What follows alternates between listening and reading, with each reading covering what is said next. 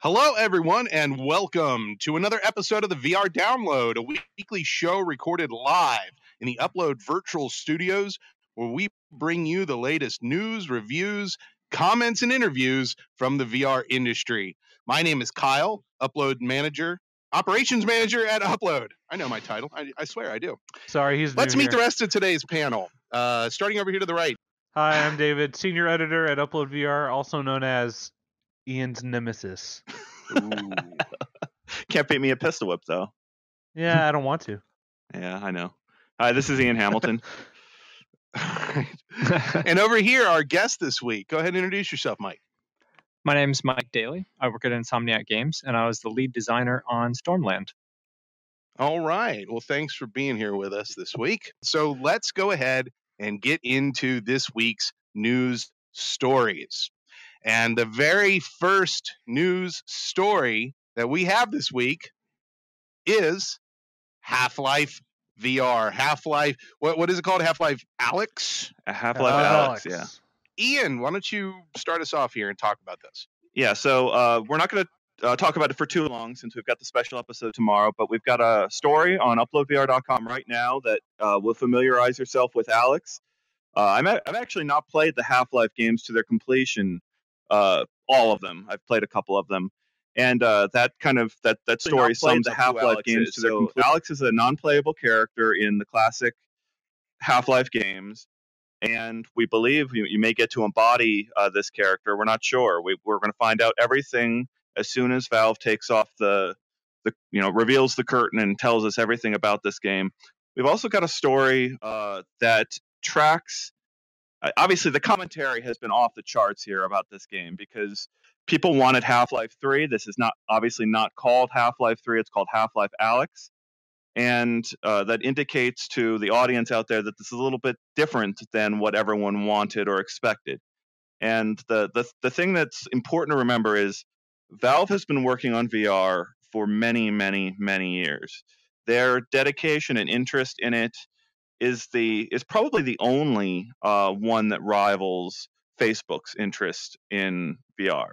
And there's a long path here of building towards a flagship AAA VR game, and that's our expectations for what Half-Life Alyx represents, is a game design team that's been working for many years in.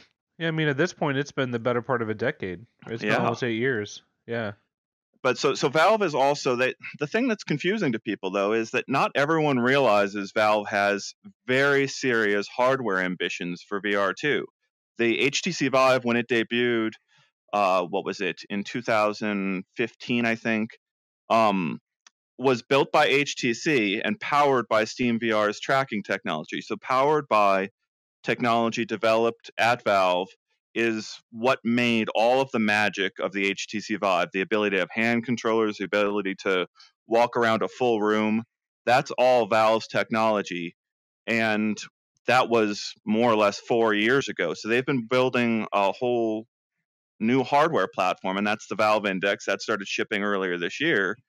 But of course, they've also got SteamVR. So SteamVR is compatible with practically all PC VR headsets. And then they also have their own hardware platform on top of that has a few different interactions. You can grasp things a little bit more realistically with the Index controllers. Yeah, so point being, if you're upset that this is not Half-Life 3 and it's a VR exclusive game, shut up, nerd. Okay, boomer. Right? Okay, boomer, yeah. Man. Exactly. Wow. So there is some chatter, though, on the interwebs about this not being a pancake game, a screener game. David, what are your personal thoughts, other than just calling people nerds? I mean, that's pretty much it, right? I mean, That's if you're honestly upset about this, then, I mean, are you the type of person that won't buy the next Xbox to play the new Halo game? Are you the type of person that won't buy the PS5 to play, whatever new Sony games there are? Like, it's such a weird concept, and it seems very hyper specific to people being frustrated with VR. And I think it's because VR has a a reputation of not being good enough, of being too expensive, but that's changed now. I mean, you can get a VR ready PC and a PC VR headset for around the price of how much a console is at launch. That $500-600, you can be in the ecosystem with the top tier VR content immediately. And if you want to take a slower approach, you could get a Quest for $400, or it may be cheaper if you buy one used, and then you can get a PC later on once Half-Life Alyx comes out. I mean, also it's stupid to me because the people that would play Half-Life 3 probably already have a gaming PC. So just $200 for a headset, like that's not that much. You pay more than that for some like Lucid Sound Turtle Beach headphones. Like it's really not. It's not like what it used to be. And so I think people just want to be upset because it's not exactly what they wanted. And that's just gamer culture. People get mad because they don't get exactly what they wanted. And you can't dictate what a developer does based on your decade-long dreams of playing a game with the number 3 at the end. Like, this is a new Half-Life game. You get excited. It's stupid.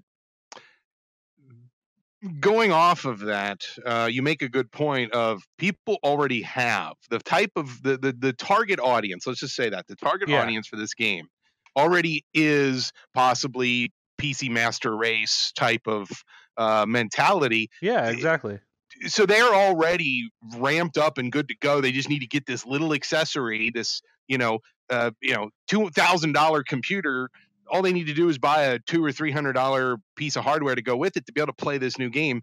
People have done that in the past. They have purchased large pieces of accessories to be able to do the game that they want.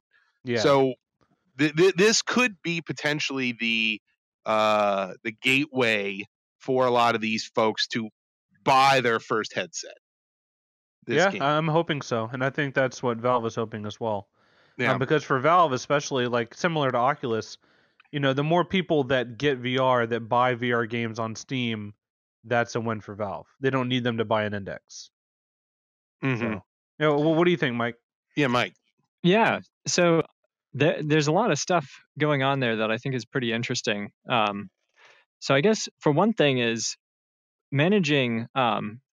It's tough to manage your expectations with anything Valve does, not just because there's all this like inertia to people's expectations about what they're working on, but they also really think outside the box, and they're not usually as constrained as developers to like sort of like traditional things. So, if you think about Portal, which was definitely a high quality game, a game of the year contender, it didn't even come close to like the playtime and scope as a lot of games it was competing against. And that's just sort of one of many examples where Valve didn't feel like they needed to fit within the box of a 30-hour single player with a multiplayer mode game that everybody expects, because that's just what the market does these days. So for one thing, I would say don't be too confident in what to expect out of their VR game, because it's probably going to be something different and something unusual. It's not going to feel like Half-Life 3 for sure. The other side is, how as a developer do you manage the audience's expectations? And I wish I had like some good answers here or some good analysis, but I can say that it's like a pervasive problem throughout the industry. Like, the game developers have this double-edged sword where once the audience has expectations and knows you and knows your games, that is an excellent way of drawing people to your future games in your company. We all want and need that because it's super hard to get attention, especially if you're making a VR game. But at the same time, like, if you just direct 10 million gamers who are enthusiastic about a specific thing to something that's not that thing, that's naturally going to cause just a ton of friction, whether it's rational or not. I think that's the world that game developers have to live with, and come up with some very smart and novel like marketing messages that can sort of mitigate the negative feelings. Like, this is very much a parallel, I think, of the like Diablo mobile game announcement that came right yeah. before Diablo 4, That's where a everybody great point. was upset that, this is Yeah. not Diablo 4, like table flip. You would hope that from that, people making games that they know are not the game that everybody is looking for would find some way to like present it in a way that still sort of like surprises people about the announcement. Yeah, and But I then think with something you've as even heavy as Half-Life, there was no way to avoid it. you've even partially got the flip side of that with Blizzard as well with Overwatch 2, where people are upset it's not enough. They Right. don't think it's enough of a sequel. It could have just been an expansion, or this is what the original should have been. And so, like, how do you even navigate that? Like, if you're giving people what they want, but then it's just not exactly enough of what they want, it's like, the internet's crazy.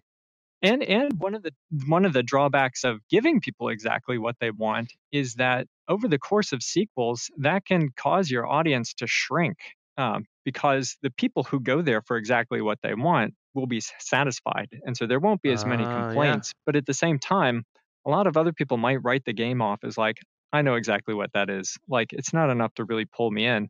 And a lot of the new gamers that get pulled in aren't part of that really fired up group that complains about how different and whether things are different. So, I mean, this is probably not the most like favorable analogy to make, but when the Wii came out, gamers did not like it, but it drew a ton of new people in because it was different, and those were not the people that complained really. It's a good point. Yeah. That's excellent.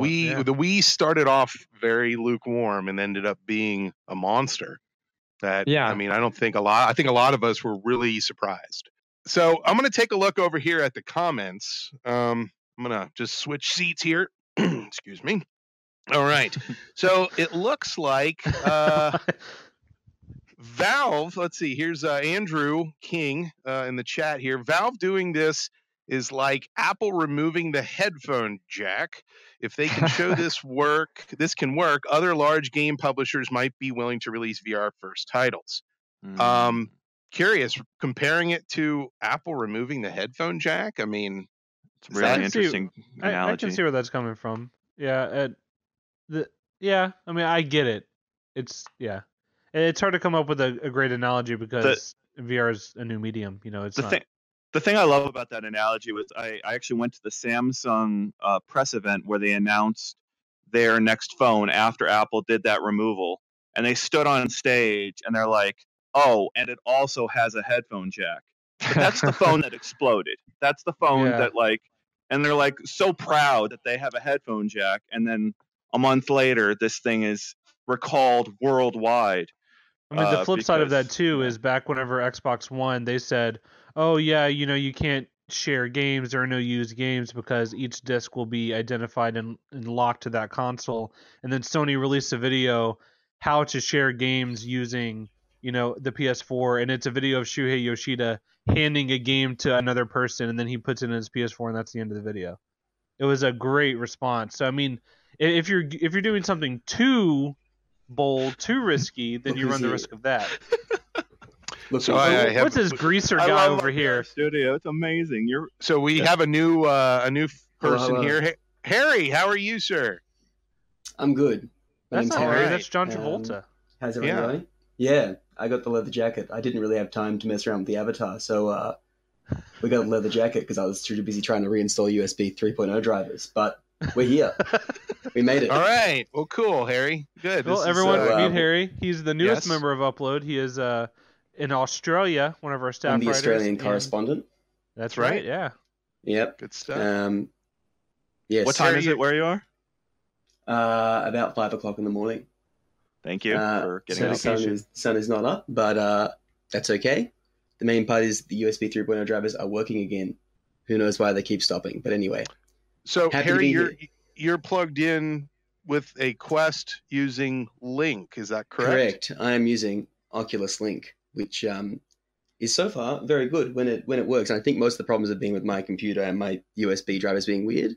But, well, good. Well, hold on to that because when we get down to our hot topics this week, we can talk all about it. Great. All right. Well, let's move on to the next piece of news. Well, real quick, though, reminder, tomorrow here on our YouTube channel, we're doing another episode of the VR Download just about Half-Life VR. So after that reveal is done, after Valve tells us hopefully more than just the title, we will have a whole episode dedicated to talking about Half-Life Alyx.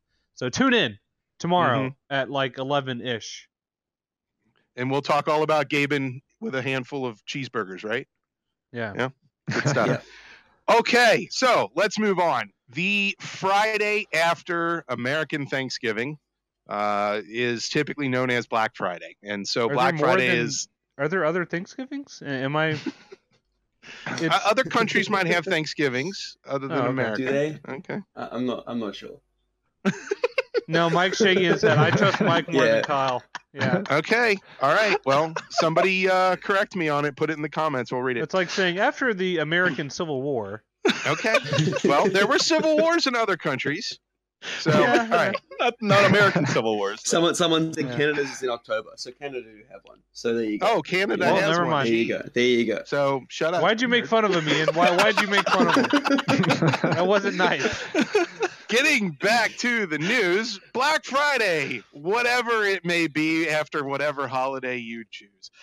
Black Friday is typically a really big holiday event where people go out and shop and stand in crazy lines. But lately, things have kind of gone more online. So Black Friday deals are out here. And since, David, you are so well versed, why don't you tell us all about the Black Friday deals that we are going to discuss today?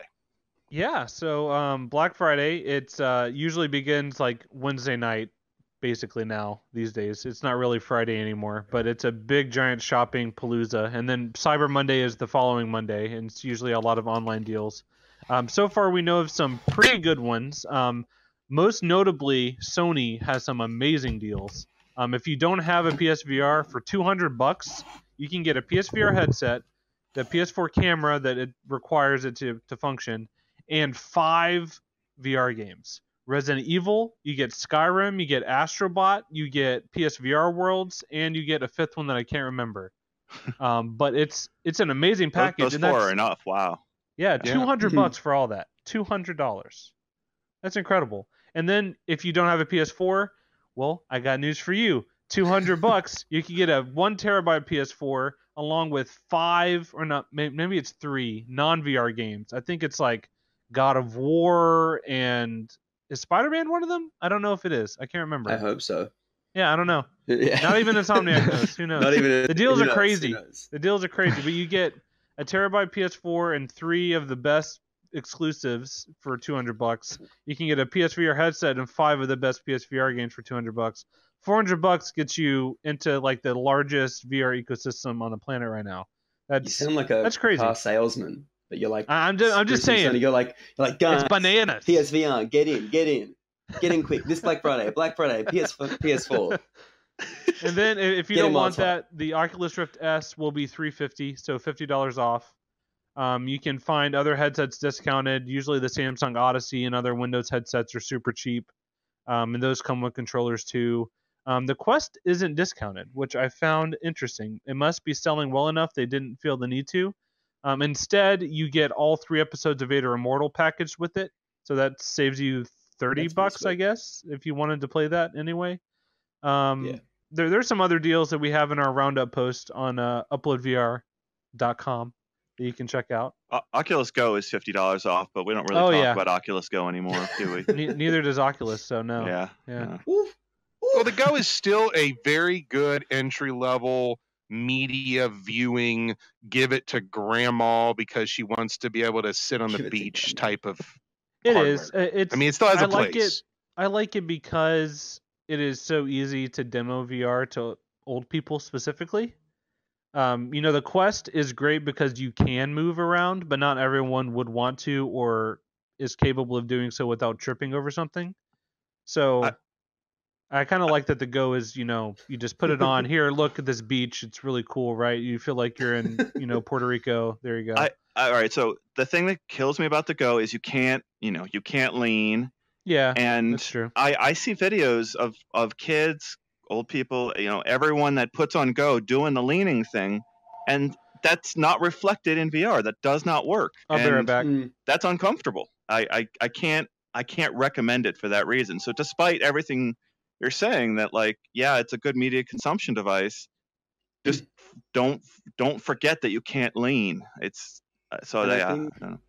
I think in my experience too, on to that point, when I give people the Quest who haven't ever used VR, like because they can do all that, it becomes so much more kind of shocking or amazing to them. Because then they kind of put it on, and it's like everything they think they can do, they can do.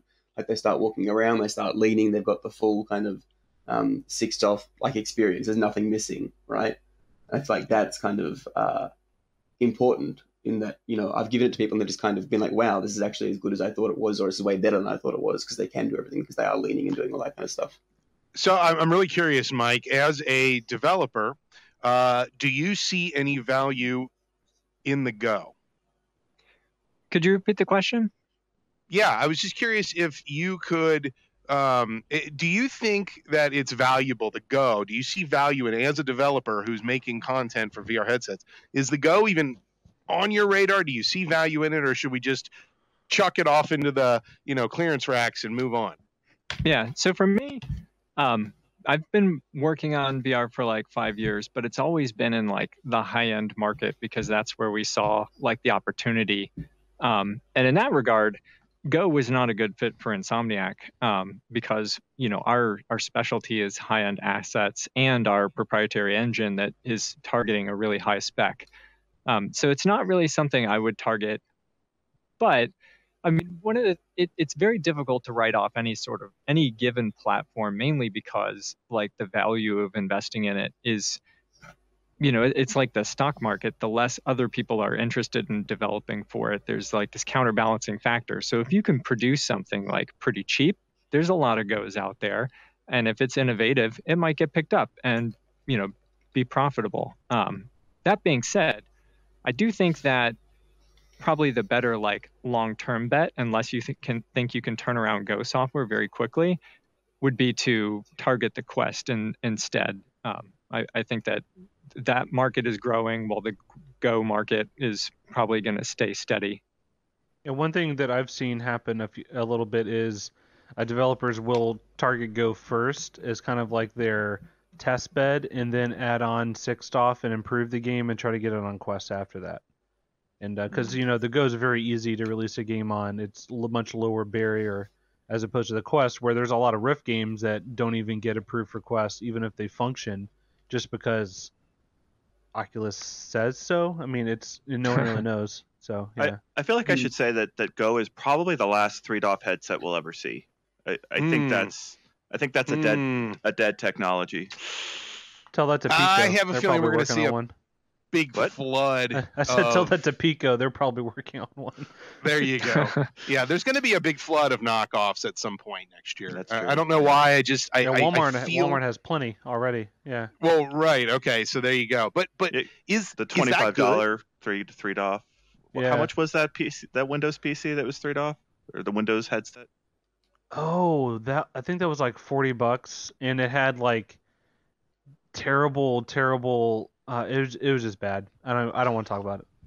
Well, we'll VR see. Who knows? Maybe the Go is gone. Who knows? Oh, the other good thing too, if you have a PC VR headset or want to get one soon, Viveport Infinity is only $60 for the entire year, which is an incredible deal. Viveport is actually very good now, and they have some amazing games on there. And if you pay that $60 fee, you can download as much as you want off of Viveport for free. Like, it's a subscription, but it's not streaming. You download the game and you keep it as long as you're subscribed. And they have like Arizona Sunshine. They've got Five Nights at Freddy's. They've got Fisherman's Tale. They've got a lot of great VR games. So if you have a PC headset, whether it be a Vive headset, a Rift, a Windows headset, all those are supported on Viveport. So highly recommend checking that deal out. Good stuff. Hey, Harry, is there any comments here from our live viewers? Most people at the moment are. I did see one earlier asking about the Black Friday deals, whether they're in Europe at all, or if I think it was in relation to. Can't remember if it was the Rift or something else, but whether there's anything in Europe. Does any of this apply to Europe? Do we know that, or is it just America? I'm presuming it's just America. I don't know. The ones on Amazon, I assume will. Maybe? Yeah, I don't know. I don't Who know. knows? Not sure. It's tough. I think I should mention that like sometimes retailers save limited time deals just for that period, so that it's possible you might find even better deals during that period of like November 28th to December 2nd. Like, and Steam usually has a sale, right? And I think Oculus had a Yeah. sale on Home last year, so there will be some game deals for sure. And I would even love if to they see a don't price get- drop on Index. I think that there's potential there That's for the them time. to do a surprise, but I know I'm not saying that that's definite, but it's definitely a possibility, I think. Maybe think a the hype price train. drop and a bundle. Yeah, I think That would be Alex is going to cool. be bundled with it for sure. That they have to. Like, it would be stupid not to. Good Yeah. stuff. Well, let's move on to the next piece of news here. We've got a release on Friday of a highly anticipated game, Aspire 1 VR Operative. Let's see here. Who wants to talk about that one? David? I could start. Yeah, I'll Okay. probably be doing our review for it, and that's a game that we've been following for a very long time. We had it in our E3 VR showcase. I think it was, other than Lo-Fi and Pistol Whip, is probably the most anticipated out of our showcase. A lot of people were talking about Aspire. And fun fact about Aspire, that game was created because of us. Did you know that?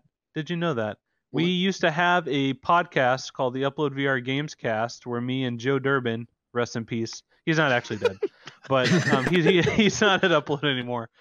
We had a podcast where we Good to talked us. about like our dream VR games, and we had some people on we were interviewing, and we kind of described like a Metal Gear Splinter Cell style VR game, and they heard the podcast and they started working on Aspire, and so There you that go. we inspired Aspire. You Get it? Hey. Oh, man. Whoa. Love Yeah. it. Hey. And so that game comes out on Friday finally after what feels like a billion delays. It's going to be on every platform though. It's launching on PSVR, Quest, PC VR headsets, and it's a really cool action stealth game, a lot like Splinter Cell and Metal Gear. You can climb pretty much any surface that's metal. You play as this android that can has a little visor that you can tap to see where enemies are. You can sneak up behind people and verbally say freeze into your mic, and it makes them put their hands up. There's a lot of sneaking in going on. And it's supposed to be about 6 hours long, so not super long, but there's a lot of replayability. So I'm looking forward to it. We've been looking forward to this one for a while. And Da- it's David, was gonna that's the say- game that has yeah. the comfort mode, right? The really cool Yes, comfort mode yeah, that I Rec Room was gonna did. It's say, called yeah. they Sorry, call it Harry. Control Theater. So it's a feature they've already rolled out to Killing Floor Incursion, which is another Tripwire interactive game. And in this mode, instead of just doing a vignette around your view, it actually creates this sort of like digitized screen so you're looking through like a window while you control your character. So it makes it sort of, instead of just dimming the field of view, it's more of a like canonical in-universe explanation for why your field of view is dimming, and it makes it much more playable if you can't move smoothly in VR, because Yeah. it's not a teleport game, it's a smooth game, so you have to be able to adapt to that sort of movement. And I have played it on a Quest. I played it back at E3, I want to say. It was our game of the show at E3. Mhm. And I played it on Quest, and I was really impressed. Visually, obviously, there's a massive downgrade, but the gameplay felt intact, which is the most important thing. So it's nice Yeah. that it's launching at the same time too, especially on all platforms. I I feel like we're suspect seeing that's more of the that reason too. for all the delays. Yeah, Yeah, I imagine they yeah. wanted to hit all at the same time, and I know Yeah, certification for Sony is infamously tough to get through sometimes. So I think my gut tells me that's what was the cause of the delay. So Good people in the stuff. comments are very excited. They're all saying they're very excited. Someone's Christopher's saying it's Metal Gear Solid in VR. People are saying without looks the epic. Kojima-ness. But, Yeah, the Kojima-ness, yes. yeah. Yeah. No babies, as far as I know. Yeah. No carrying parcels and babies while you're being stealthy. No, none of that. That's a VR game right there. Boxes and babies. Let's do it. Yeah, boxes and babies. That's Yeah. Well, so now there's going to be a development team listening to this. Yeah. and they're gonna exactly, start working exactly. on it because- Boxes and babies We did it again. coming 2022. Watch out, guys. Oh boy. Over here, Ian, do you have anything to add about Just that Aspire? comfort mode. Yeah, that just sounds like my Yeah. dream game. And yeah, the comfort modes I've got that tried that in Rec Room. They've got a version of that comfort mode in Rec Room. And it's okay. a delight to do their like the what do they call it, stunt runner mode in Rec Room where you run through levels, and then you've got this virtual screen, and you can see sort of a simulated space around you that keeps you grounded and feeling comfortable, and you can still reach and do all the different movement options to get around. And yeah, it feels amazing. I'm super sensitive to motion sickness in VR, and it's terrible when like you've got a game that you've been anticipating so much. It happened to me this week where there's a game I'm looking forward to so much, and then you're fiddling around with multiple. Like, I think what kills me the most is when you've got two movement options at the same time accessible to you. So you can use the stick to move around or do something else. And like, I switch back and forth between the two of them and then find myself sick in 5 minutes. And that's brutal. So I really hope that comfort mode is a huge, huge help. I'm going to say the exact opposite. Hopefully that you can turn it off, because I don't like that type of comfort mode. I am very, at first it would be I played. Yeah, I agree with you for personally, but yeah, you can turn it all off. Yeah, it's one of those things where people get used to walking around in VR. I mean, it used to be I'd have to take a 15-minute nap after I play an hour or so. Now I'm good to go. So, I've pushed through it. I've gotten to a point where I can use my thumbsticks and move around and not get nauseous. So hopefully that's something we can turn off. Mike, any thoughts on Aspire? Yeah, I haven't been following it too closely because I've had my head in one specific VR game a lot lately. But now that's wow, you're into No Man's Sky that much? Wow. No, Skyrim with all the mods. What are you talking about? Yeah. But now that's out, I'm really looking forward to jumping into some other recent releases, especially over the Thanksgiving break. And so I'm looking forward to that game just to see all the differences with what I'm used to. Yeah. Pull your head out from development mode. Look, the world has changed. Yeah. All right. Moving on to the next piece of news. A lot of news this week. The Climb is coming soon to the Quest. What? I know. It's coming soon. Wow. Actually, they have said December 3rd is the release date for the Quest. Who wants to take that one? Ian, have you any thoughts? Yeah, that's so we saw the video drop onto the internet, and we looked at it really quickly, and it's fun because we were looking at it and our first reaction was, is that Quest gameplay? Because it looked that good. And that's just a good sign that you're looking at the video and go, wow, they actually did a pretty good job with the graphics, putting it down on Quest. For reference, that is not a question we ever had to ask with the Robo Recall footage. Yeah. No offense to Drifter Entertainment, but like that game was designed to run on Unreal on a PC, like it that there's a very big difference visually between those two, but Crytek has apparently done a really good job, but like that footage looks impressive. And I think obviously the caveat here is this is a game where all that's really moving are your hands through the environment. It's a static mountain with a great vista that's pretty static. So, I mean, there's not a whole lot going on. So it's a little easier to maintain that fidelity. I would assume. I have no idea personally, but that's just my assumption on it. But it looks great. Did you play the original, Ian? Oh, yeah. And I kind of disagree with what you said, but like just because I so hate the tether on headsets so much, and think that cutting that tether will allow me to move around and sort of like maybe reach just a little bit further for one of those holds. Or actually jump and try to reach something. Yeah, I find myself doing that in Pistol Whip on Quest because I have that wireless freedom, and I don't do it as much when I've got a tether, just because I don't feel as safe. I feel like my head's going to get pulled back by the tether. I can't imagine playing Pistol Whip with a tether. Having played it on Quest, very limited playing it on Quest, but I just think that would drive me insane. Same with like Beat Saber or anything because I kind of started on the Quest, and now that I'm going back to having a tether, it's interesting to do the reverse now that I've been trying. That's especially how Vader Immortal is for me. The Lightsaber Dojo, I spend so much. That's 360, so like Super Hot as well is another good one. When playing that now on Quest, I just can't even Yeah, that's another one I fathom. played on Quest. I Yeah. wouldn't even think about trying that with a cable. I basically barrel roll into walls and stuff, and I'm playing that. My housemate's like, "What are you doing?" And I actually have a marker on my touch controller because I just like went to slam someone's head and didn't realize the barrier was so close, and there was a big metal heater. And I just went slamming into it. Awesome. Made a nice noise. I still got the guy, so I mean, I don't mind. It still works well. Worth Yeah, it. back when the Yeah. when the Quest came out, we did a bunch of launch live streams where I was streaming myself from my living room, running around, and people on chat would like literally donate money asking me to do things. Like I did a barrel Run into roll a while wall. playing paintball in Rec Room. Like I rolled on the ground. I did Yeah, a handstand while doing like a meditation on a beach. that It was honestly that was highlight of the year for me to see that work on first attempt. Is David going upside down in his living room, and you see the shot in VR of like he's in the grass, yeah. upside down, and it worked. Yeah, I amazing. played like 10 waves of Space Pirate Trainer lying on my back. We're just rolling back and forth to dodge bullets. It's like, how far can I push this system? Yeah. Have you seen the video of someone doing like they went outside and did an actual like backflip in the air with a Quest on?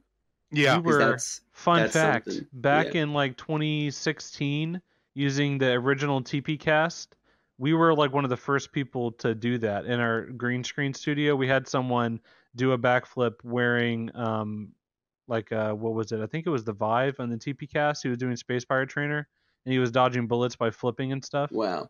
And we did mixed reality, so you could see him do it like inside the game. Nice. It was pretty cool. There you go. Interesting. All right.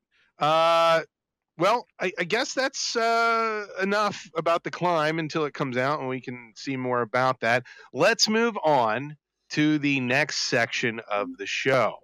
And this is called Release of the Week. And this is where we talk about what we're playing this week. Let's start. Hey, Mike, let's start over here with you. I never start with the guest. Mike, what are you playing this week? Well, I think in the last week, my favorite game has to be Stormland. Ooh. What's that? What's that one? Tell us about Please, tell us more. Stormland. What's that? So Stormland is Insomniac's fourth VR game. And we sort of took everything that we wanted to do on the previous ones and like bundled it together in this big elaborate package that gosh, I don't even know where to start. So I guess when we started on Stormland, the two things we really wanted to do was bring really open, free traversal to VR. This was a few years ago when maybe at the apex of people's complaints about too much teleporting mechanics and like locomotion's too limited, and that sort of makes them all feel the same and not quite as like compelling and deep as other games they're used to. And the second big thing was just something that's deep, complex, compelling, and has a design that is unique and sort of stands on its own legs without sort of like being built around a singular like VR mechanic. So given those two like initial goals, we sort of like built up a game around it that has these three sort of foundational elements. One is combat, where you are sort of like grabbing guns and utilities and using some devices built into your body to fight a bunch of enemies. Two is exploration, where I should start. Two is traversal, where you can grab onto the world or like fly through, like guided by your hands, or just sort of like walk and turn as a baseline. And then three, use those traversal abilities and use those combat abilities to navigate this sort of like large, exotic, diverse world, trying to find things and sort of uncover secrets and lore and see what this weird place is all about. So yeah, to recap, Stormland is a game about being able to go wherever you want, having this vast playground in front of you, seeing some interesting looking spot in the distance, getting there using the motion of your hands sort of quickly with free agency, finding things along the way, fighting things along the way that are trying to stop you from getting there, and giving you sort of rich enough systems to where you want to come back to that, and you can sort of like keep playing it, and you'll always find new stuff and encounter unique challenges. That's awesome. Yeah, I'm really looking forward to hearing your one-on-one with David at the end of the show to get more in depth with your game. You know, it's always cool to have developers come on and talk about their games. They're always really passionate. I'm going to challenge you here. Have you played anything else this week, or have you only been heads down on Stormland? I have been only heads down on Stormland, to be honest, for a while. We can forgive you. Yeah, that's understandable. Yeah. I mean, the closest anything else has come is Link's Awakening, because I can play that when my kids are around. I can't play anything in my headset when my kids are around. My man. Yeah. Right here. Mr. Zelda over here. Yeah. Talk about Zelda. That is the nicest interview thing now. someone's ever said to me here. Mr. Zelda. Yeah, it's the nicest compliment I've ever received. I mean, So there's comments, Harry. What do we have from there's a lot of Stormland love. People going, Stormland ! Stormland looks incredible, just so good. And then someone said, I want Stormland on PSVR. Someone else said it's so immersive. There isn't even a start menu. You launch the game, and you're just there where you last were. Which is I love that. Cool. I didn't know that. That's pretty cool. It actually reminds me of the whenever you first begin the original Infamous game on PS3, the start menu is just like a little picturesque park. And for like Asgard's Wrath, I love, but one of my issues with that game are the loading screens. And whenever you first put it on, when you put on the headset, no matter how many times you played it, you have to calibrate and T-pose and click the sticks and then load your game. And it takes like a solid minute or two just to get into the game. And so I think anything that can lessen friction is great, and Stormland's a good example of that. I had that last night. I had tried No Man's Sky for the first time. Oh, geez. It was cool once I got into it, but man, getting into it there was that kind of extended star sequence, and I was like, what's happening? Is this just a loading screen? Then I figured out it kind of was, and like there was just a lot of distance, and also the menu kind of wasn't like a VR menu at start. It was like just a screen. I was like, is this working properly? There's a lot of friction. To No Man's Sky credit, though, once you do get in, they hide the loading very well. You don't ever see a traditional loading screen, which is kind of neat. Yeah. Which is cool because you can just take off, right, and then just fly somewhere, and it's all kind of hidden. Which is once you get in, it was cool. But starting off, I definitely felt some of that. I was like, I just kind of want to get in. Where's the shit? But there are a few things worse than a loading screen in VR, because it's just you feel trapped. Like you literally can't do anything. You know, take my headset off and check my phone. Except take the headset off. Yeah. That's why that's the one thing that I will continually say I love about the Vive Cosmos is being able to flip that visor up, which is pretty nice. Yeah. That's about all I've got to say, though. Yeah, I mean, I agree with all of this. I think more and more as time goes on, we're sort of realizing the value of getting rid of that initial friction. I mean, like you've seen a trend in the developers of platform holders trying to smooth those out and improve them, just because I think those were undervalued for a really long time, and we sort of built up all this baggage about like things that we had to do up front. You know, whether that's like legal screens or like preloading or letting through selector mode. Like, I think that this is going to be even more important to the Quest generation, where like more than ever, people are going to feel that friction of having to wait and load if that is a thing in a game. So I think Stormland's approach is kind of forward looking, and when you see like I think the best Quest games, they'll do something very similar to where you just want to like be in the game playing as soon as it starts, just because like that's what you want more than ever because you're wearing a headset, but I think it also like demos well. Like you want that same sort of experience for anybody you want to hand a headset to. You don't want them to have to configure their character or recalibrate or go through a bunch of settings. You just want it to work right away. Yeah, that's part of why the Quest works, right? Because you can just give it to someone and there's such little friction. You can just kind of go, here it is, and they put it on, and that's that. And you don't kind of have that same. You get much more of that friction when you're using a traditional PC VR headset.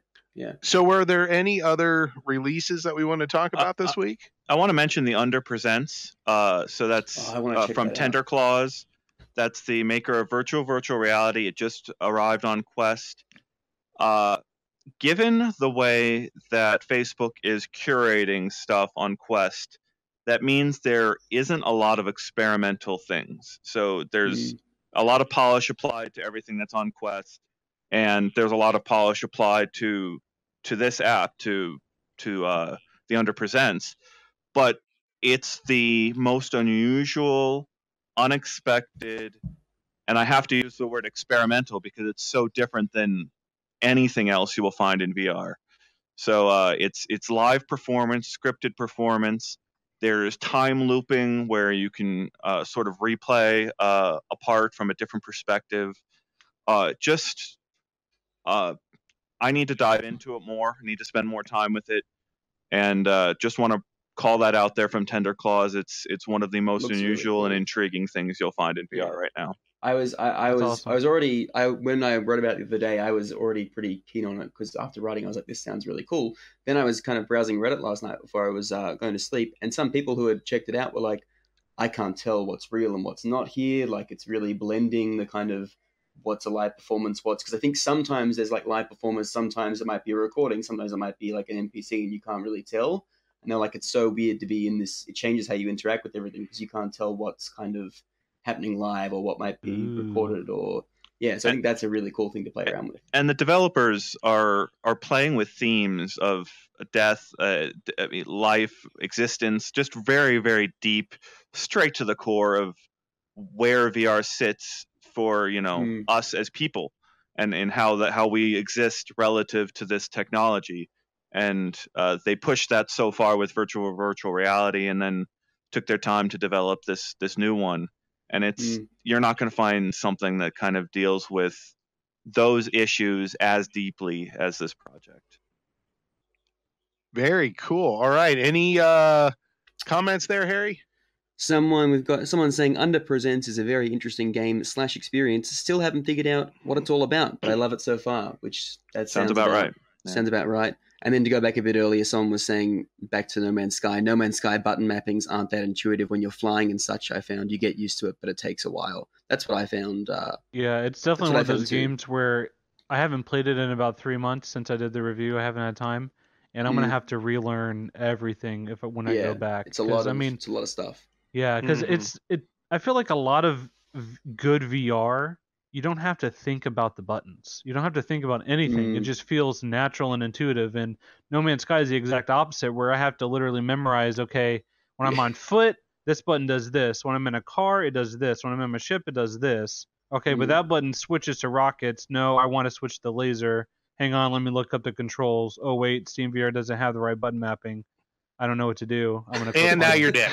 Yep. Yeah. Yeah. Yeah, It that happens. was definitely a big topic of debate as we were going through Stormland development, where you've got all these like buttons and sticks and things that you have, and the temptation is to just like put a new function on a button because it's there. But they're not intuitive to learn. Like, it takes a mental mapping to go through a controller button, and ultimately we tried to scrub all that stuff out so that everything you could interact with was an affordance. Just like, here's where your hand goes, and it's either a handle or a press or a push or something like that. Just because it made everything super intuitive. One of my favorite things you guys did is, like, instead of pushing a button to pull up the map, you just do this, and the map appears here as like an orb. It's so cool. Yeah. Great. All right. Well, let's move on to the hot topic of the week. So this is going to be a good one. I'm really excited about this because it's Oculus Link, and Harry is sitting right here using Oculus Link. Who would have known? Yeah. Yes, and our community download this week. Why don't you give us some of the rundown from the community download? I think the topic was, do you think Oculus Link makes the Quest the only headset truly worth buying? Right now. Right now. Right now. Yeah. So some of the comments we've got highlighted here. So we've got Shadow99. So they said, the Quest is too front heavy to be comfortable or viable to me. Yep. That's feel like it's I read them all out and we'll go through it. So Scott Arthur said, after trying out Oculus Link on a high-end PC, and as of this current point in time, I can absolutely say that Quest performs so incredibly well.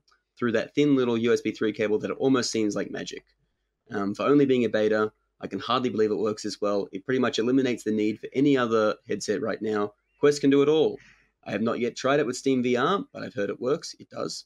So I'll reserve final judgment until then and the official Link 1.0 release, but for an early release, it has me very impressed. And last comment, so just got myself a 9-pound USB-C to USB 3 cable for Amazon and tested the new Oculus Link beta on my Quest to PC, and by Jezza, it works a treat. Amazing picture quality, in my honest opinion, better than the Index, which I am about to now return, and very responsive. Ooh. What a time to be... oh, wait, Fighting words. You mean this isn't real? Recommended. Yeah, so I think that's a good mix of comments, because you got people who are very... I think overall, especially considering it's a beta, it works incredibly well. Like, problems I've had with it aside, which I can't tell whether... I'm pretty sure they're on my end, but it's hard to tell whether they're my end or maybe it's or a combination of both. But when it's working, it works incredibly well. I think the first comment about it being too front heavy / comfortable has some, merit to it. Yeah, I know think- there's a lot of people that just the Quest is just not comfortable. Period. I Yeah. think Tatiana here at Upload is definitely one of those people. And the weird thing about VR is it's like everyone's head is so different. It's like, how do you make a headset that's comfortable for everyone? Because for me, I would say the Quest is like, it's extremely comfortable. I like it a lot. It's way more comfortable than the Rift or the Vive, for me personally. But you don't get sick in VR. Correct. Yeah. That's a good point. That's a big difference. Yeah. So- Because so it's so much worse when you can get sick. I walk into our, I guess I'll just call it a computer room, and my children are sitting there, and the Rift S is attached to one of these computers, and I said, "Hey, Oculus Link is out now. We can plug the Quest into the PC, and it'll run like a tethered, and then you can play all of the PC VR games." And my 14-year-old daughter, she says, "No thanks. The Rift S is way more comfortable." And then she says, "Why doesn't the Quest have the strap like the Rift S does?" And I just looked at her and I said, I don't know. I don't know. So they didn't want to lot to license it unpack. from Lenovo for two headsets. Yeah, right, exactly. Yeah, that's that's the the short reason. answer. Remember that there's a lot of intricacies there, but the Halo strap on the Lenovo headset is from the PSVR system. So PSVR innovated that strap system. That's why one of the reasons PSVR is so darn comfortable is because of that Halo strap. And then there was some kind of an agreement between Lenovo and Sony to license that technology. And then Facebook And now partnered with Lenovo to build the Rift S. And all these headsets get developed in a very long cycle prior to them actually shipping. And there's differences like the lack of IPD adjustment. I'm wearing a Rift S right now, and I would prefer to wear a Quest because of the IPD adjustment. That's a big thing for me because of the way my particular face is shaped. And every different person has a different sort of reaction to the different comfort factors of these devices. Yeah. I'm curious, Mike, do you have any thoughts on the Oculus Link? Yeah, definitely. So when the Link was first announced, the team at Insomniac pretty much rejoiced because we want as many people to be able to play our game as possible. This not only expands it in the short term, but I think the Quest has a bright future, and it's nice to know that anything you develop for the Rift basically has access to that audience going forward. So we were really excited to see it announced. And luckily, when it was announced at OC6, one of the titles they used to demonstrate it working was our old Stormland single players demo. So then that sort of washed away any doubts about how hard it was going to be to get the thing ported over and get it working, because we didn't need to do a thing, and we could literally just play it and be like, oh, well, we're sold. Sign me up. Yeah. Well, that's now I can play Stormland. I haven't tried it yet, but that's something I can do now, which is super cool because it's not. And I think the other thing about, I get the people that are like, well, a lot of people who have Quest won't necessarily have a PC that can run Link, right? Because people who are buying Quests, don't necessarily have that. That's kind of the draw card of the Quest in some ways. But I think the thing to remember is if you do have a gaming PC like I do, all of a sudden it's like I've been gifted almost a whole new headset, like just suddenly out of nowhere. And it was, I kind of knew that I'm not that I knew it might happen, but I knew there was a chance. Like people had kind of talked about it, wondered whether it was going to happen. But then I remember when they announced that, it was like, wow, it's actually happening. And then just the other day when I finally got it working, plugging that in, I was like, far out. Now I can literally play so many more games. It's not at the expense of anything. Like it's been given for free. It's this huge update that I've now got, and I can play. There's a whole huge library of things I can play. It's like one day I didn't have it, now I do, and all I needed was a cord. I think from that perspective, from like a consumer perspective, it's quite incredible. Let's talk about that cord though, because not all cords are equal. Okay, as I've been learning. Yeah. So what cord did you end up getting? So there's the one that we had on the site that was the recommended one. Now that's not available in Australia in the length that we were recommending. What was the length? 3 meters or whatever that is in feet? 10 feet. 10 feet. Yeah. Yeah. So 10 feet. So I think I've got a 1.8 meter. So I think 6 foot version, which sounds really short, but it sounds really short, but I've got a port at the very front of my computer. So it's basically at the front of my desk. Works for stuff like this. If I kind of turn my chair around, I can still, like I was playing No Man's Sky yesterday, standing up, sitting down, it still worked fine. I didn't really have any, it was a little bit short, but it wasn't too bad. But it's basically the shorter version of that one. I have tried various other combinations of things, and the results have been overall bad. None of them have worked, but it's kind of very complicated as to what works and what doesn't. And like, there's so many things I've quickly learned, as our producer who's behind the camera, Heaney, has been telling me, USB 3 is a lie. Not everything works to that specification. And so there's like, for example, I've got like a USB-C to USB 3 adapter that I know works, that I can plug into the side of my Quest. But then I got a USB 3 cable that was very long, and that does not work. It is not actually USB 3, even though it looks like one and says it is not. And so I plug it in and it just doesn't work. I want to say people should be very careful when purchasing their cables, verifying that it meets, it's the actual thing that they're advertising on the website. We put up that recommended cable, and that thing sold out very fast. And now the listing goes to other Amazon listings besides the one that we confirmed as working. Does it go to the shorter version of the same cable? Is that what it is? I can't Last night when I checked it, the 10 feet version page was actually back up. There we go. But it's back ordered to December now. Oh, yeah, right. But it does. I think it did go to the like shorter version, which I think is the one I've got.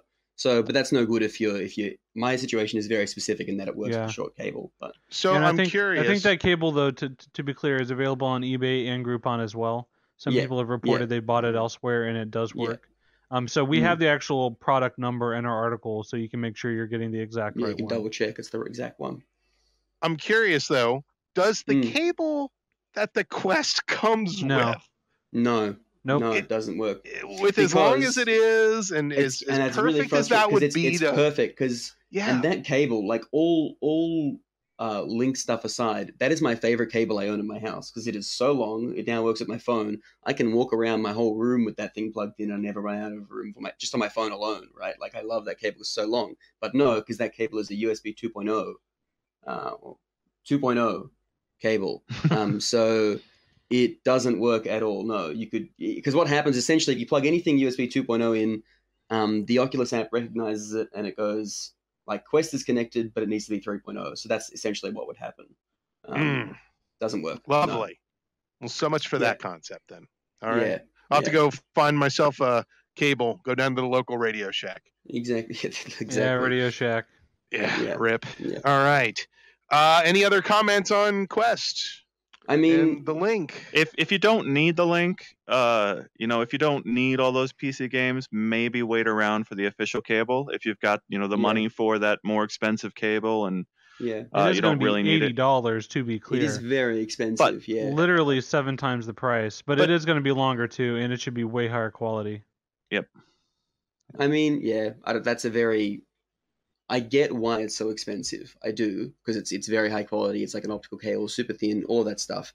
That being said, that is a very expensive cable. Like Yeah. that's more than any game, and that's But- not even counting. Then you're gonna have to buy games to play but with. think But about it's that. premium. But think about that, Eh. Harry. Like you said that cable is your favorite cable. You're going to get one that's just as long or longer, and it's also Yeah, but- USB 3, yeah. so it'll do more Yeah. things than the cable you got with your Quest. Yeah, but I love the cable that came with my Quest because it came with my Quest. I didn't pay I wouldn't pay $80 for that cable. I mean, I get it because it's us. All this being said, I will still buy the cable despite how expensive it is. But Hypocrite. I don't know. You're a big Yeah, phony. Look, You're a Buy big all the phony. cables. Nah, Take off look, that no. leather jacket. You're not cool. Yeah. Look, I don't know. I just think I get where the cost is coming from, but that's super expensive. And also, if let's say 6 months down the line, I mean, okay, the cable is not that far off. Probably, do we have it? It's next or late this year, right? So Yeah, it's gonna but in start limited shipping this quantities year. in certain places. limited quantities. So that doesn't, I think, sound particularly good for like wide availability. I have a feeling it might sell out very quickly. But assuming in a couple months' time you can get the official cable, it's not in limited quantities anymore. Surely by then we'll know what cables do and don't work, and there will be some other similar but much cheaper, equally as long cable. And at that point, you kind of go, well, if it's performing the same, which it should be able to, I think realistically, and you can find some somewhat light kind of option and just route it correctly for the same length, then I don't know I don't know why you would recommend the really expensive cable if the performance is the same. Because And I mean, it the performance. might have the Oculus logo on it.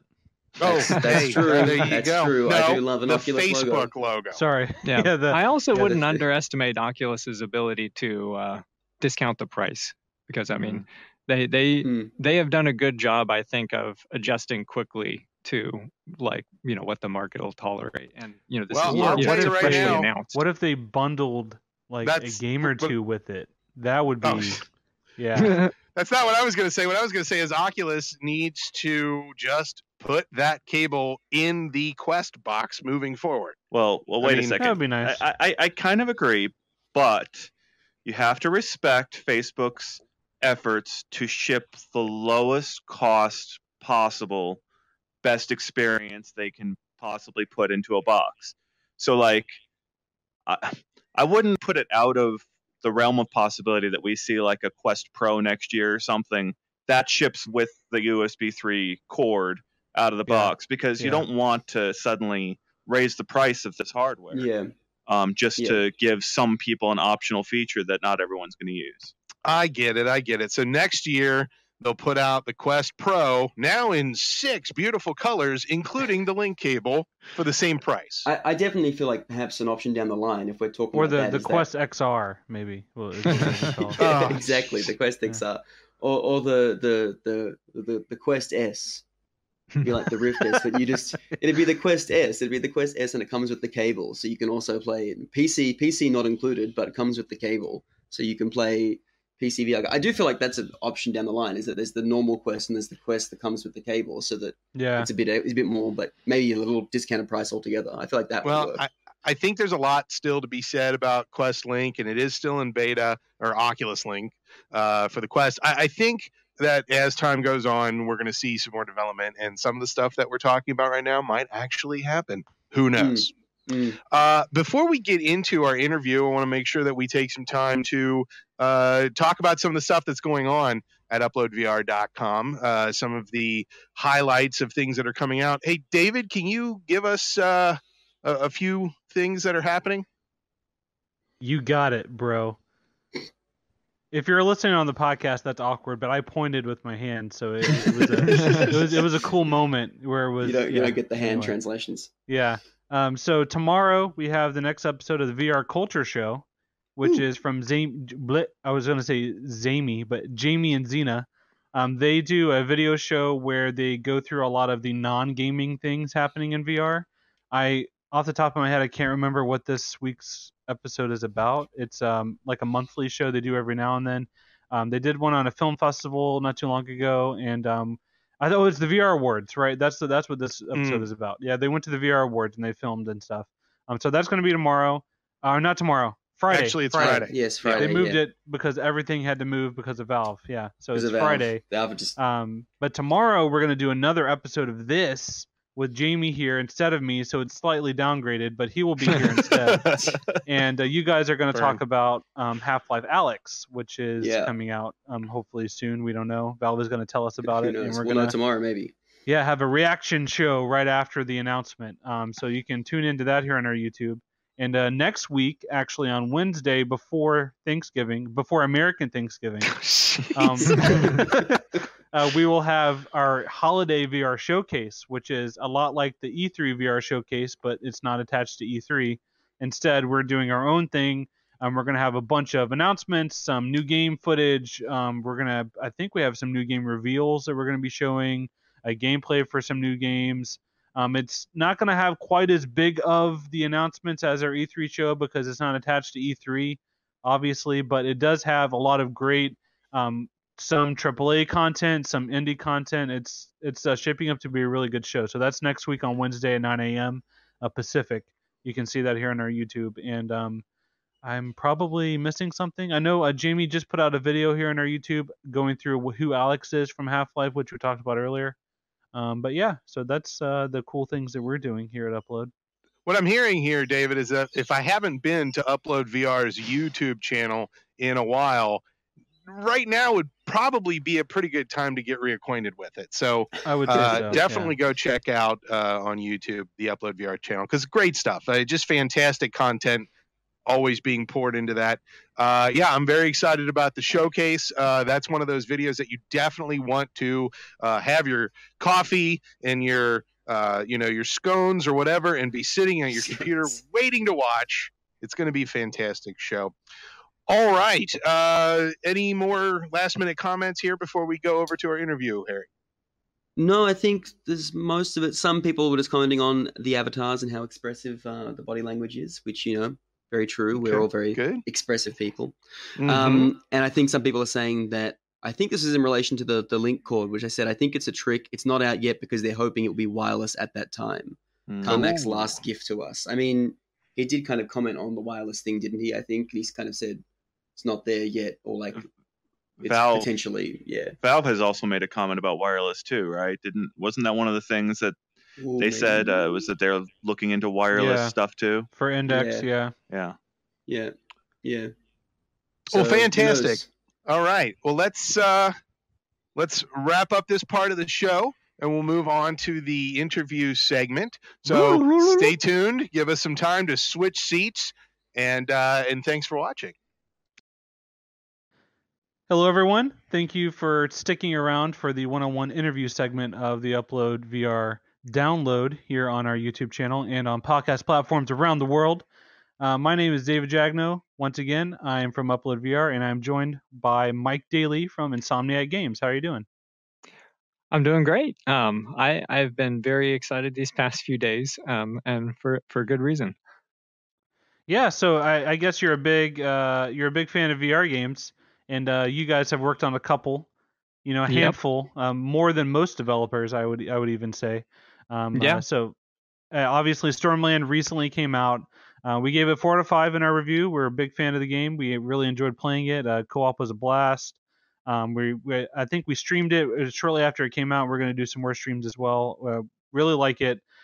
So I guess for you, I would be most interested in hearing about sort of Insomniac has been involved in VR since way before the Rift even came out. You guys were working on games like The Unspoken, Edge of Nowhere, Feral Rights, so a lot of VR experience. For you in particular, can you kind of just tell us a little bit about your history in game development and kind of where you got started and what brought you to VR? Yeah, sure. I suppose in the beginning, I was like 14 and got to go to like a summer camp that was teaching programming. I'd always loved games, but it wasn't until this like really, really simplistic class that sort of the curtain was peeled back on what computers could do or just how they worked really. Yeah. And I really like fell in love with it and basically like went home and started trying to figure out how to make my own games. It was kind of like a caveman learning that you could bang two rocks together, and Yeah. that's more or less what I was doing for like the next 10 years. Oh wow. Just like yeah. really crude stuff. But I continued, basically I like chased that passion through high school and through college. Got lucky through some connections and started working in the game industry, doing exporter tools, and then later like engine development as for like a middleware game engine. So it was used in a lot of different games, and I do like support for those studios and expand, make sure that our tool chain sort of worked with what they needed to do, optimized the engine for that sort of stuff. And that taught me really good like engineering discipline, but it never really like satisfied me very creatively. So in my free time, I kept doing like game jams and hobby projects and just like all sorts of like fun stuff. So eventually that sort of drove me to jump into like developing a game proper. So I became a gameplay programmer. Started working on some fun stuff like procedural generation tools, and started working on weapons programming, which was a real, which was super fun.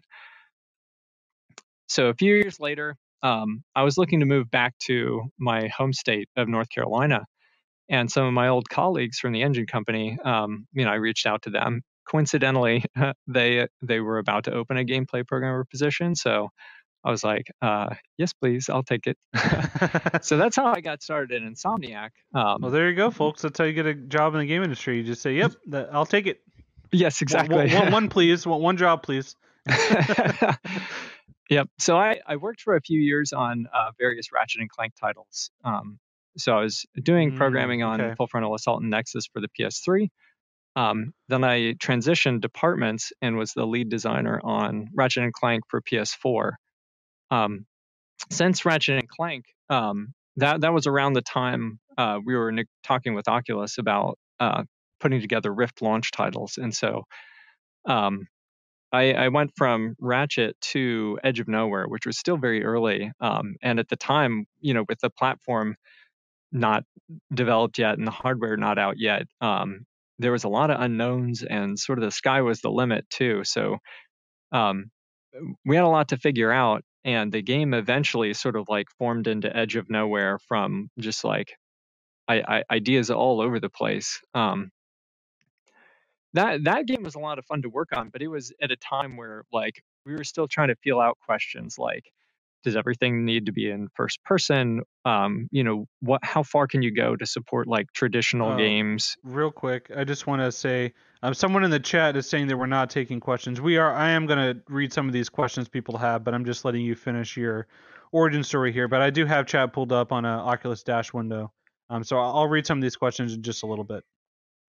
All right. Yeah, so Edge of Nowhere, that was a gamepad only Rift game. That wasn't a launch title though, right? It came out after? That's right. Yep. Yeah.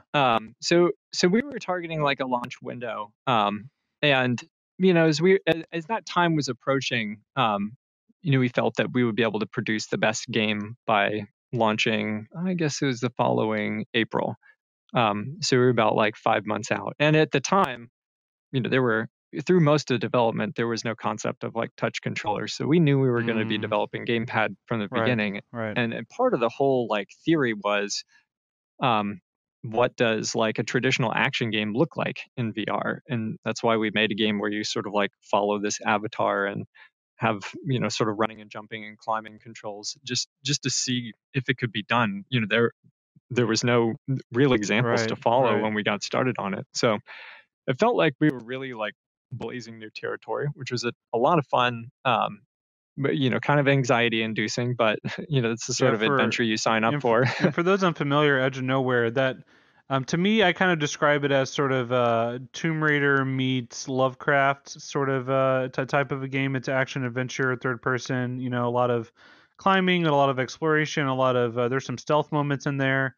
And I think one thing in particular that stands out to me in my recollection of it is, even though it's a third person game, there's still a great sense of presence because of how large the world feels and the sense of scale that you guys used. I know there's that one particular moment on the bridge with the giant monster, and you have to really crane your neck up to look. That was one of my first VR experiences where I felt small and insignificant. And I think that was something you guys did really well with that one. And that's those are some philosophies that are carried through into Stormlands as well. And Yeah, yes. yeah, absolutely. We made a lot of discoveries in Edge of Nowhere, both about stuff that worked well, like putting you in this awesome setting where you could get a sense of scale and letting you move through it, but also things that don't work, like trying to get you to like pay attention to like this character or thing that's happening when you're surrounded by this I remember awesome, like beautiful vista. cutscenes would sort of take control of the camera away from you a little bit, and that was a little jarring. And there was that intro moment where you're actually in first person on the plane, and that was a little trippy. Then going into third person after that, so some lessons to be learned. That was early days for VR for sure. Yeah, and there were a lot of discoveries that didn't end up shipping in the game that didn't that didn't work too well either. So we really like got our feet wet, learned a lot of lessons, and as it became time to like produce and finish the game, there were a lot more ideas that we were having and we already had that we didn't really it didn't make sense to start prototyping and to build off of them at that point, because it's we were on a course to finish and give people this cool game to play. So And as we were wrapping up, sorry, go on. I was just going to say that I don't want us to get too bogged down talking about your previous game. So obviously you worked on Edge of Nowhere, and Insomniac's other work, obviously is Unspoken, which is that Magic dueling game. It was a big esport for a while. Feral Rights, which was like a top-down third-person action game. But a Stormland, that's the new one. That's the big new one, and that one has co-op, and it has amazing traversal mechanics that are just so fast and freeing, but you somehow seem to have avoided a lot of the motion sickness that a lot of other games fall victim to. Well, one of the questions we have here is if you could kind of talk a little bit about how you were able to do that traversal and make it comfortable. Can you give any insights into how that was accomplished? Yeah, it's kind of the collection of a lot of little things, but some of those little things that jump out to me are a lot of our core traversal moves are based off of hand motion rather than like stick motion. So climbing is sort of the main one, and we've seen a lot of like climbing in games by now. There's a few things we found that work well for it. One is that we've got sort of this distance tether that lets you climb away from the wall by a few feet. That's nice because you get a better sense for your surroundings and you can look around. The motion is a little bit slower, and so you're insulated from any sort of like frame jerkiness or like tracking issues. I know for me in other VR games a lot, if I'm climbing something, it can be frustrating because I won't be looking at my hand and I go to grab where I think the rock is or whatever. But since it's not real life, I don't have the haptics of feeling the texture of the wall and knowing where my hand is and in space. I miss it by like an inch, and then I go to pull and I look back and I'm falling. And it's like, well, that's annoying and that's kind of frustrating. But you guys solve that by, like you said, the tether. Your hand can be like this far away, and you push grip, and then it sort of shoots a little beam to the wall to create the illusion of you grabbing it. So I think that was a good solution. Yeah, like reliability or meeting players' expectations is definitely like a central theme in designing a game for comfort, and being able to tether when you expect under many different conditions is definitely part of that, because you don't want players to suddenly start falling when they don't expect to. So a super reliable climbing tethering mechanism that doesn't rely on you having to know sort of exactly where the wall is or tell which part of your hand is supposed to be in contact with it. And then since you're not directly against the wall, colliding with it, you can fling yourself and you can go up really fast, and that's so fun to do. Yeah, and that's one I wish I had some sort of like comfort insight for, but for that we were just like, okay, well, it makes perfect sense. I want to fling myself while we're prototyping this, so let's just try it. And then it was one of those like pleasant surprises that it didn't really bother people that much. In retrospect, I think the theory that guides that is using the motion of your hands to drive your locomotion. That motion has a ripple effect through your body to your head. And so your inner ear when it's like perfectly stable is when it's the most sensitive to artificial motion. And when there's this like natural motion sort of rippling through your body, causing it to shift and move, it sort of dampens it. It's like adding noise to this signal of force disconnection. Of going like that. People almost move their head a little bit when they do it too. And exactly. I think that kind of helps create that illusion of the extra like physical signal sort of masks the artificial acceleration, and that helps a lot. Or at least that's my theory. I wish we could do like brain scans and stuff to figure out for sure, but it's just guesses even at this point. One of the other good questions someone had, this is not really a feature question or like a game design question, but are you guys going to have like the ability to do separate save files or cloud saves or anything like that? Is that something on the roadmap? Because I know one person was saying that they want to show the game to someone, but they don't really want them to have to jump into the end game, on their file or anything like that. Yeah, so we are turning on cloud saves. I don't know exactly when, but it is a feature that we put in the game. Okay. The multiple save files, I'm afraid that your option there is more or less like a workaround, which is just like rename your save file and so you can sort of bounce back between them freely as you want. Just back it up in a different folder and then yeah, exactly. That's flexible, but there is a little like friction to going to Discord and figuring out where it is located.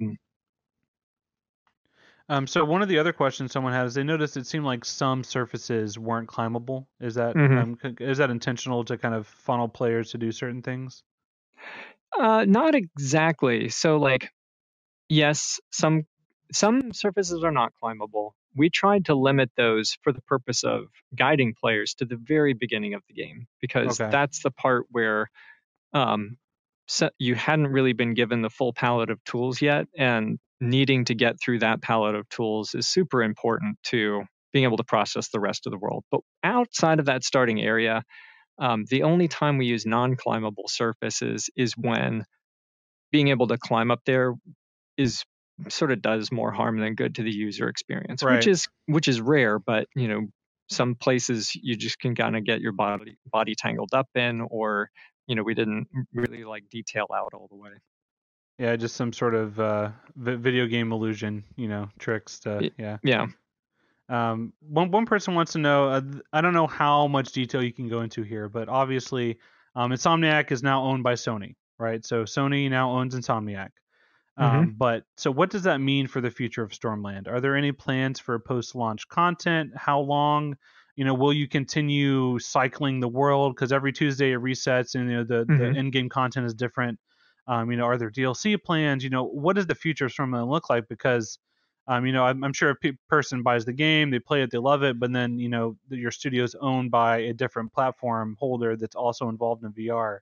What does that look like exactly?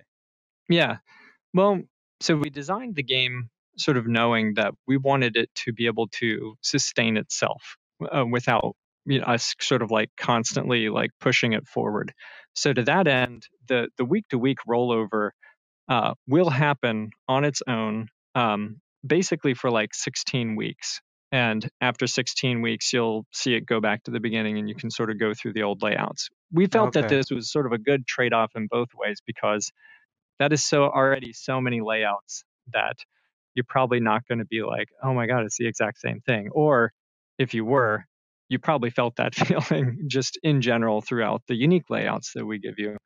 Sure, yeah. So there is that sort of automatic mechanism that is in place. As far as updates, we're still working on basically like our patches, which include not just sort of like stability and bug fixes, but also a lot of quality things that we really wanted to get in and we didn't really have time for the launch date. So we're still working on that stuff internally.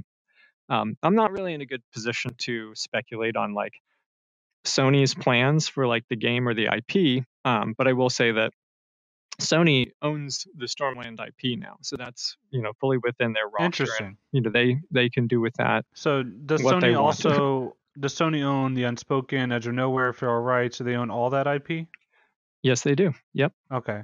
And so theoretically, if they wanted to have you guys make another VR game in the Stormland universe, could they do that, or would they need to get Oculus's permission, or how does that work?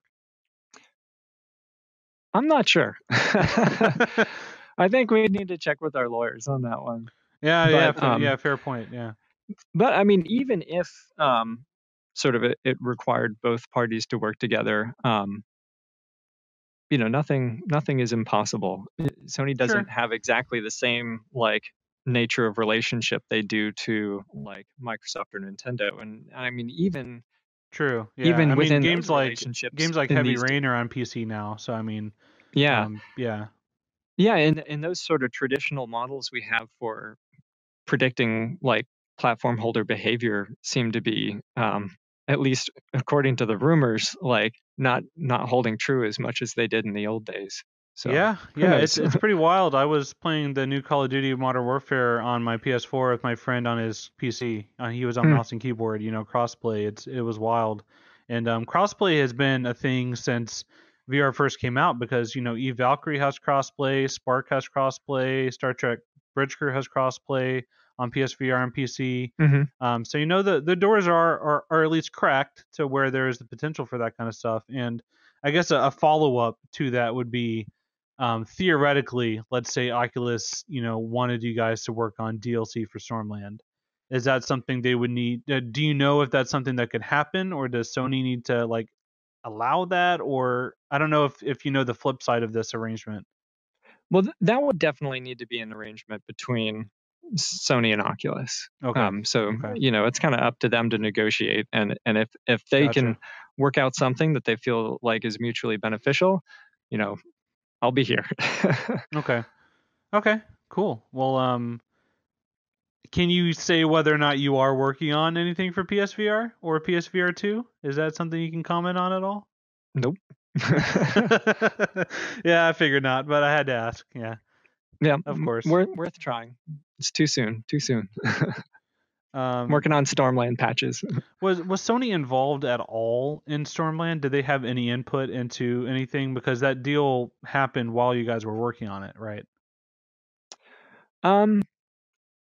Not really. I mean, we had a pretty good thing going with our publishers at Oculus. Ironically, there was some overlap between those people and people we used to work with at Sony, so that actually felt really natural. But especially towards the end cycles when the Sony acquisition happened, we really had the product like figured out, and it was just a matter of execution. And so there wasn't really that much room.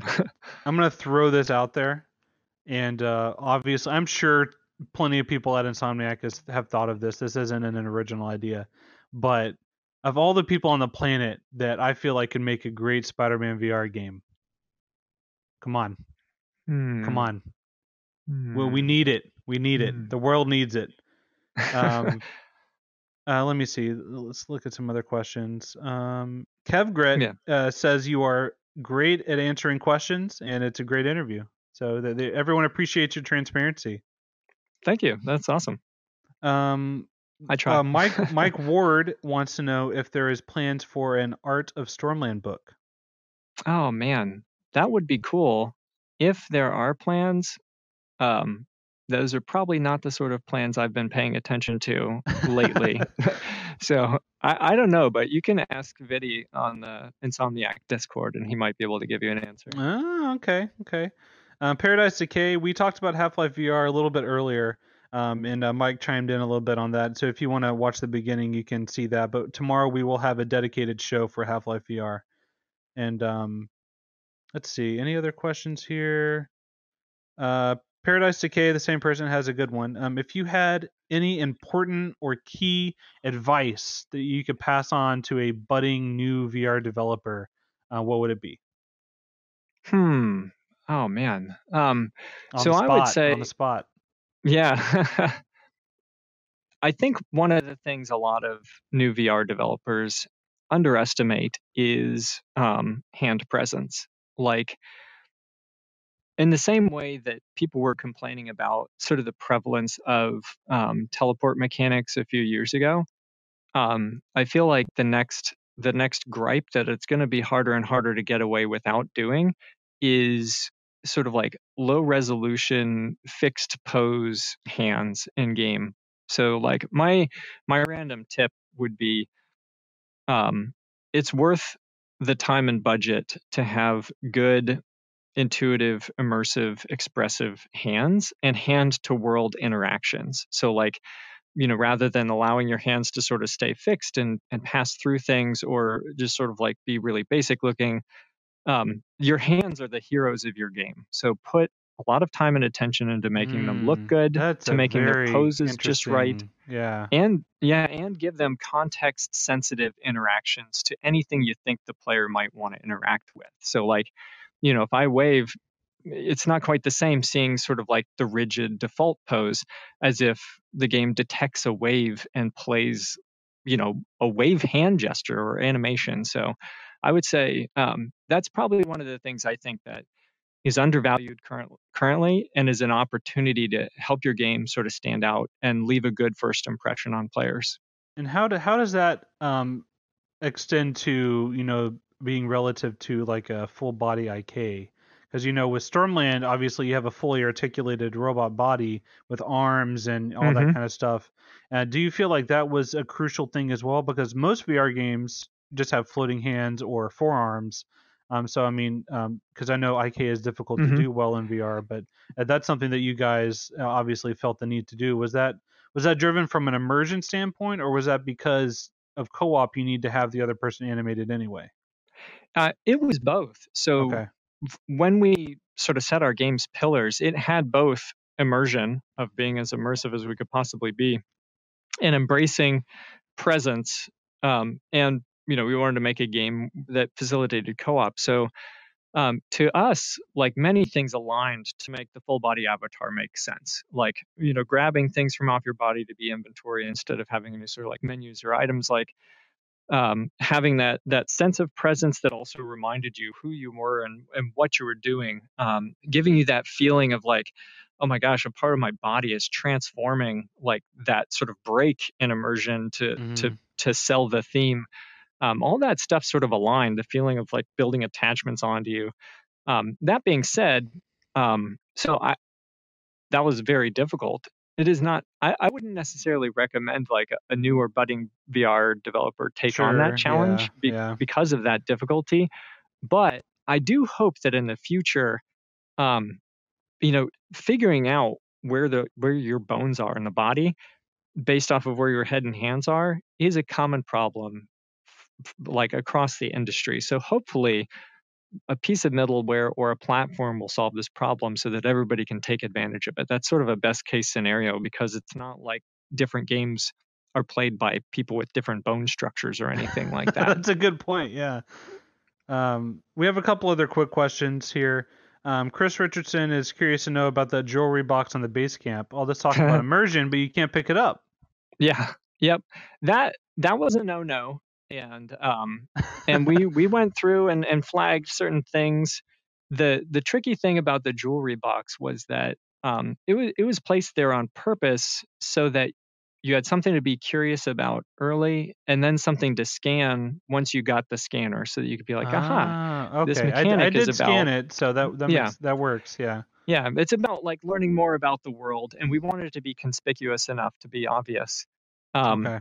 But then we did realize, like, oh, people are gonna want to grab this. We should do something about it. And we filed a bug, and there were too many bugs, and we were just like, well, maybe this is not the most important bug. But there are a few other places in the game where stuff like that slipped through, and it kind of that was one of my pet peeves. So it bugged me that we didn't get to that. Okay. One of the other interesting ones here is Joe49000 is curious about subtitles in other languages. Is that something that you guys are looking into? It is not something we're looking into. Okay. We sort of made the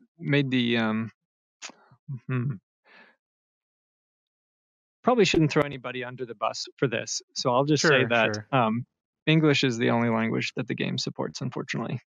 Okay. Understandable. It's a heavy resource burden to do something like that. That's not simple. And even in VR it's even more complicated, I would imagine, to do subtitles and stuff. Sampler, he answered some comfort questions earlier, so you can watch back earlier parts of the interview if you want some more insight into comfort. And one other, I guess, I'll ask one of these other questions here. This is more of a fun one to end on. Paradise Decay wants to know how many times the development team watched Short Circuit, or Chappie. Yeah. So those movies were definitely both inspirations. We didn't hold screenings or anything, but I feel like in my personal childhood, I watched Short Circuit enough to where I don't need to watch it anymore. It's just ingrained. Yeah. Johnny Five is in there. Okay. Yeah. Or are we gonna get a Nintendo crossover with Wall-E? Can we get that? Or not Wall-E. I'm sorry. What was his name? Rob. Oh yeah. Yeah, it was the Nintendo one. Wall-E's Disney. I get my robots confused. I mean, they both apply. I would say Wall-E is perhaps more of a direct inspiration in Stormland than Rob, yeah. the robotic operated buddy.